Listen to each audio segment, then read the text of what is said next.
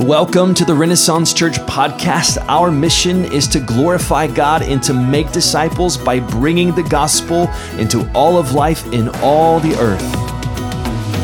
This is Chris Kipp, lead pastor of Renaissance Church here in Richmond, Texas. And if you've not joined us in a worship gathering or at a house church yet, we would love to have you join us. You can find out more information at ren-church.org. And I pray that you are encouraged and edified by the proclamation of God's word today. Deuteronomy 6, 4-9. Listen, Israel, the Lord our God, the Lord is one. Love the Lord your God with all your heart, with all your soul, with all your strength. These words I am giving you today are to be in your heart. Repeat them to your children. Talk about them when you sit in your house and when you walk along the road, when you lie down and when you get up. Bind them as a sign on your hand and let them be a symbol on your forehead. Write them on the doorpost of your house and on the city gates. Awesome. Hey, let's give it up for Adler. Good job. How many of you have read a Bible verse in front of a room full of people before? Have you ever done that before? So you know the courage it takes for this young man to do that? Like, isn't that awesome? I love that. So real quick, I just want to spend a moment and just talk about that. How do we impact the next generation? Because one of the things I'm hearing from people from all around is that they're concerned about our generation that's growing up right now. There's a real concern. If you're a parent, a grandparent, a brother, a sister, and you just have some concerns about kids growing up right now, can you just let me know by a show of hands if you are resonating at all with what I'm, okay. So I feel like this is a theme for us, and there's some very practical things that come out of this Deuteronomy chapter 6 passage that I think are crucial for us as we think about how do we impact the next generation. So if you're concerned about them, you're not wrong, right? We have reason to be concerned, and as parents, as you know, just people who were kids and who see kids, and if you're just someone who doesn't even have kids, you probably feel that too. And we want our kids to flourish, right? Our boys, we have this sort of thing where we pray with them every night before bed. And one of the things that we told them starting from a very young age was we said, the most important thing you could ever do is to know and love Jesus with all your heart. The most important thing you could ever do is to know and love Jesus with all your heart. And now we quiz them. We say, what's the most important thing you could ever do? And they say, we know and love Jesus with all of our heart, right? Because we just want them to get this, because Casey said early on, it's like, if my kids just love Jesus, we'll be okay, right? We can make it through anything if they love Jesus. We do that because we're concerned and we want to aim them in the right direction. And as we looked at that verse from Deuteronomy chapter 6 that Adler read for us so well, I just saw three things in there that would help us impact the next generation. The first is to talk. Talk. In the passage, it says that you shall teach them diligently, right? You should teach these things diligently to your children and shall talk of them when you sit down in your house, when you're watching TV, when you're on the couch, when you're around the dinner table, when you walk by the way, when you're driving in your minivan and it's crazy in there, right?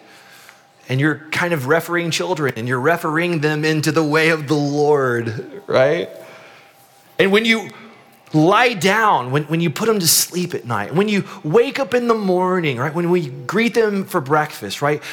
All these things are about talking, to talk to our kids about the Lord. In high school, I had a Spanish class, and if you took high school Spanish, right, you remember that. And our teacher, she would say a phrase, and then she'd want us to repeat it back, and she would say something like, "¿Cómo está usted?"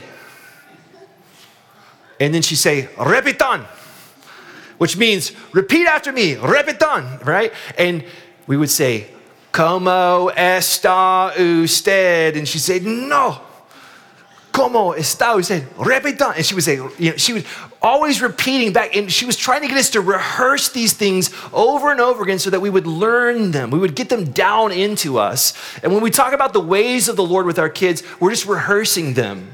And you might feel like you're saying the same stuff over and over again. Know and love Jesus with all your heart, right? But you're just trying to get it down into their bones, to talk about it. These Jewish wanderers probably had lots to do. I'm imagining as they're wandering for 40 years in the desert, and their lives had to be kind of crazy and kind of full because they're picking up camp and moving it from place to place and gathering manna in the morning, right? They had a lot to do. And yet in the midst of all that, and I think to us today as busy people who have jobs and responsibilities and all the things, right? That God wants us to talk to the next generation about the ways of the Lord. The second word is the word treasure. To treasure. He told them to bind them as a sign on your hand and let them be a symbol on your forehead. So to impact the next generation, here's the thing. They need to see us treasure the ways of the Lord. Because when he said to bind them, right, to wear them as a symbol on their frontlet, right, or on their arm, this became a sort of a tradition called a wearing of a phylactery. Have you ever heard that word phylactery before? Not a factory, phylactery. And it was like this leather pouch that they would wear, and inside the pouch would be their favorite Bible verses, and it was a visual reminder of what they treasured. Their favorite verse, their favorite truth. And they would wear it upon themselves. And when the children saw the parents putting on these things on their arms or their heads, they were reminded of, my parents treasure the Lord. They treasure the ways of the Lord. And in the same way, our kids need to see us treasure the Lord. So the question is, how do they see us treasure the Lord? Do they see us read the Bible? Do they see us pray? Do they see us prioritizing weekly worship together? Do they see us on Sundays like engaging in worship or with other people? How do they see us treasure the Lord? I was thinking about, as parents, we're imperfect, right? We're not perfect parents. And the other day I was taking Will to school and I got in my truck. We were running a little bit late and I was a little bit frazzled and like something was wrong in the truck. And I just got super frustrated. Does that ever happen to you guys before? You get super mad about something and you're like, immediately as you're getting mad, you're like, this is so dumb. I should not get mad at this, right? And so I just took a moment to calm down. And then I apologized to my son because I knew that what I had just done was not the way of the Lord, right? But in acknowledging that it was not the way of the Lord and saying, I'm sorry that I just got so frustrated. In some way, I'm still holding up the way of the Lord saying, this is it. I just missed it. Please forgive me, right? And it's just one simple way that we learn how to treasure. So we got to talk, we got to treasure. The third thing is this, touchstones. To impact the next generation, we must give them tangible standards to orient their identity. I'll say it again. We must give them tangible standards to orient their identity. See, in verse 9, he says, write them on the doorposts of your house, right?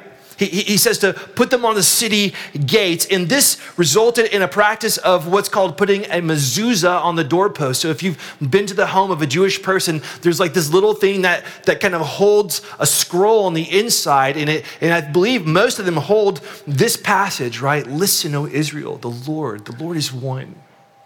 And if you've ever watched The Chosen and you see them touch something as they go into the house or when they leave the house, what they're doing is they're touching a tangible thing that was attached to the doorpost. And what it did, it reminded them that they were the covenant people of God. It gave them a sense of identity. This is who we are. We're the people of God. We're, of all the people on earth, we're the ones that God has chosen, right? He's given us an identity in himself.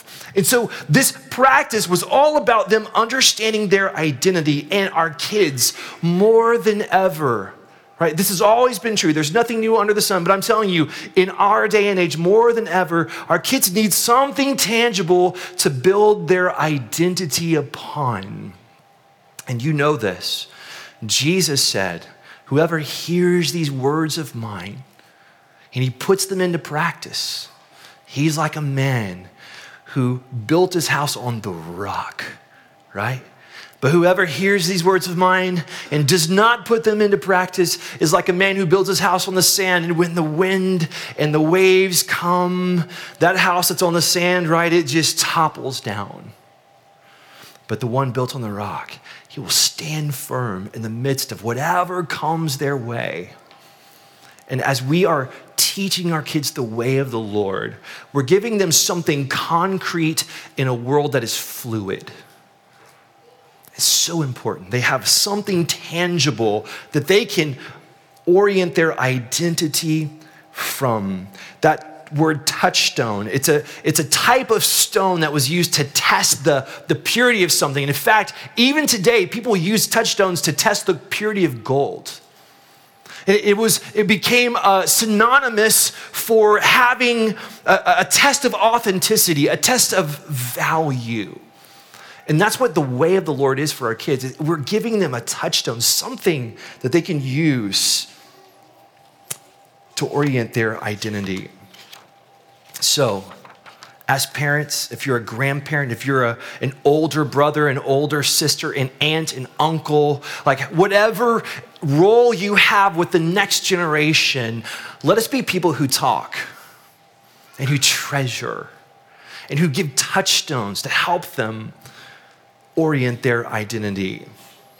Now, there's some incredible opportunities that you have to do that, right? You have those little moments in the car, maybe as a parent or as a grandparent. You might have those special times around the dinner table. If you're someone who doesn't have that, you actually have an opportunity to do that here on Sunday mornings by serving in kids ministry. You could impact the next generation, right?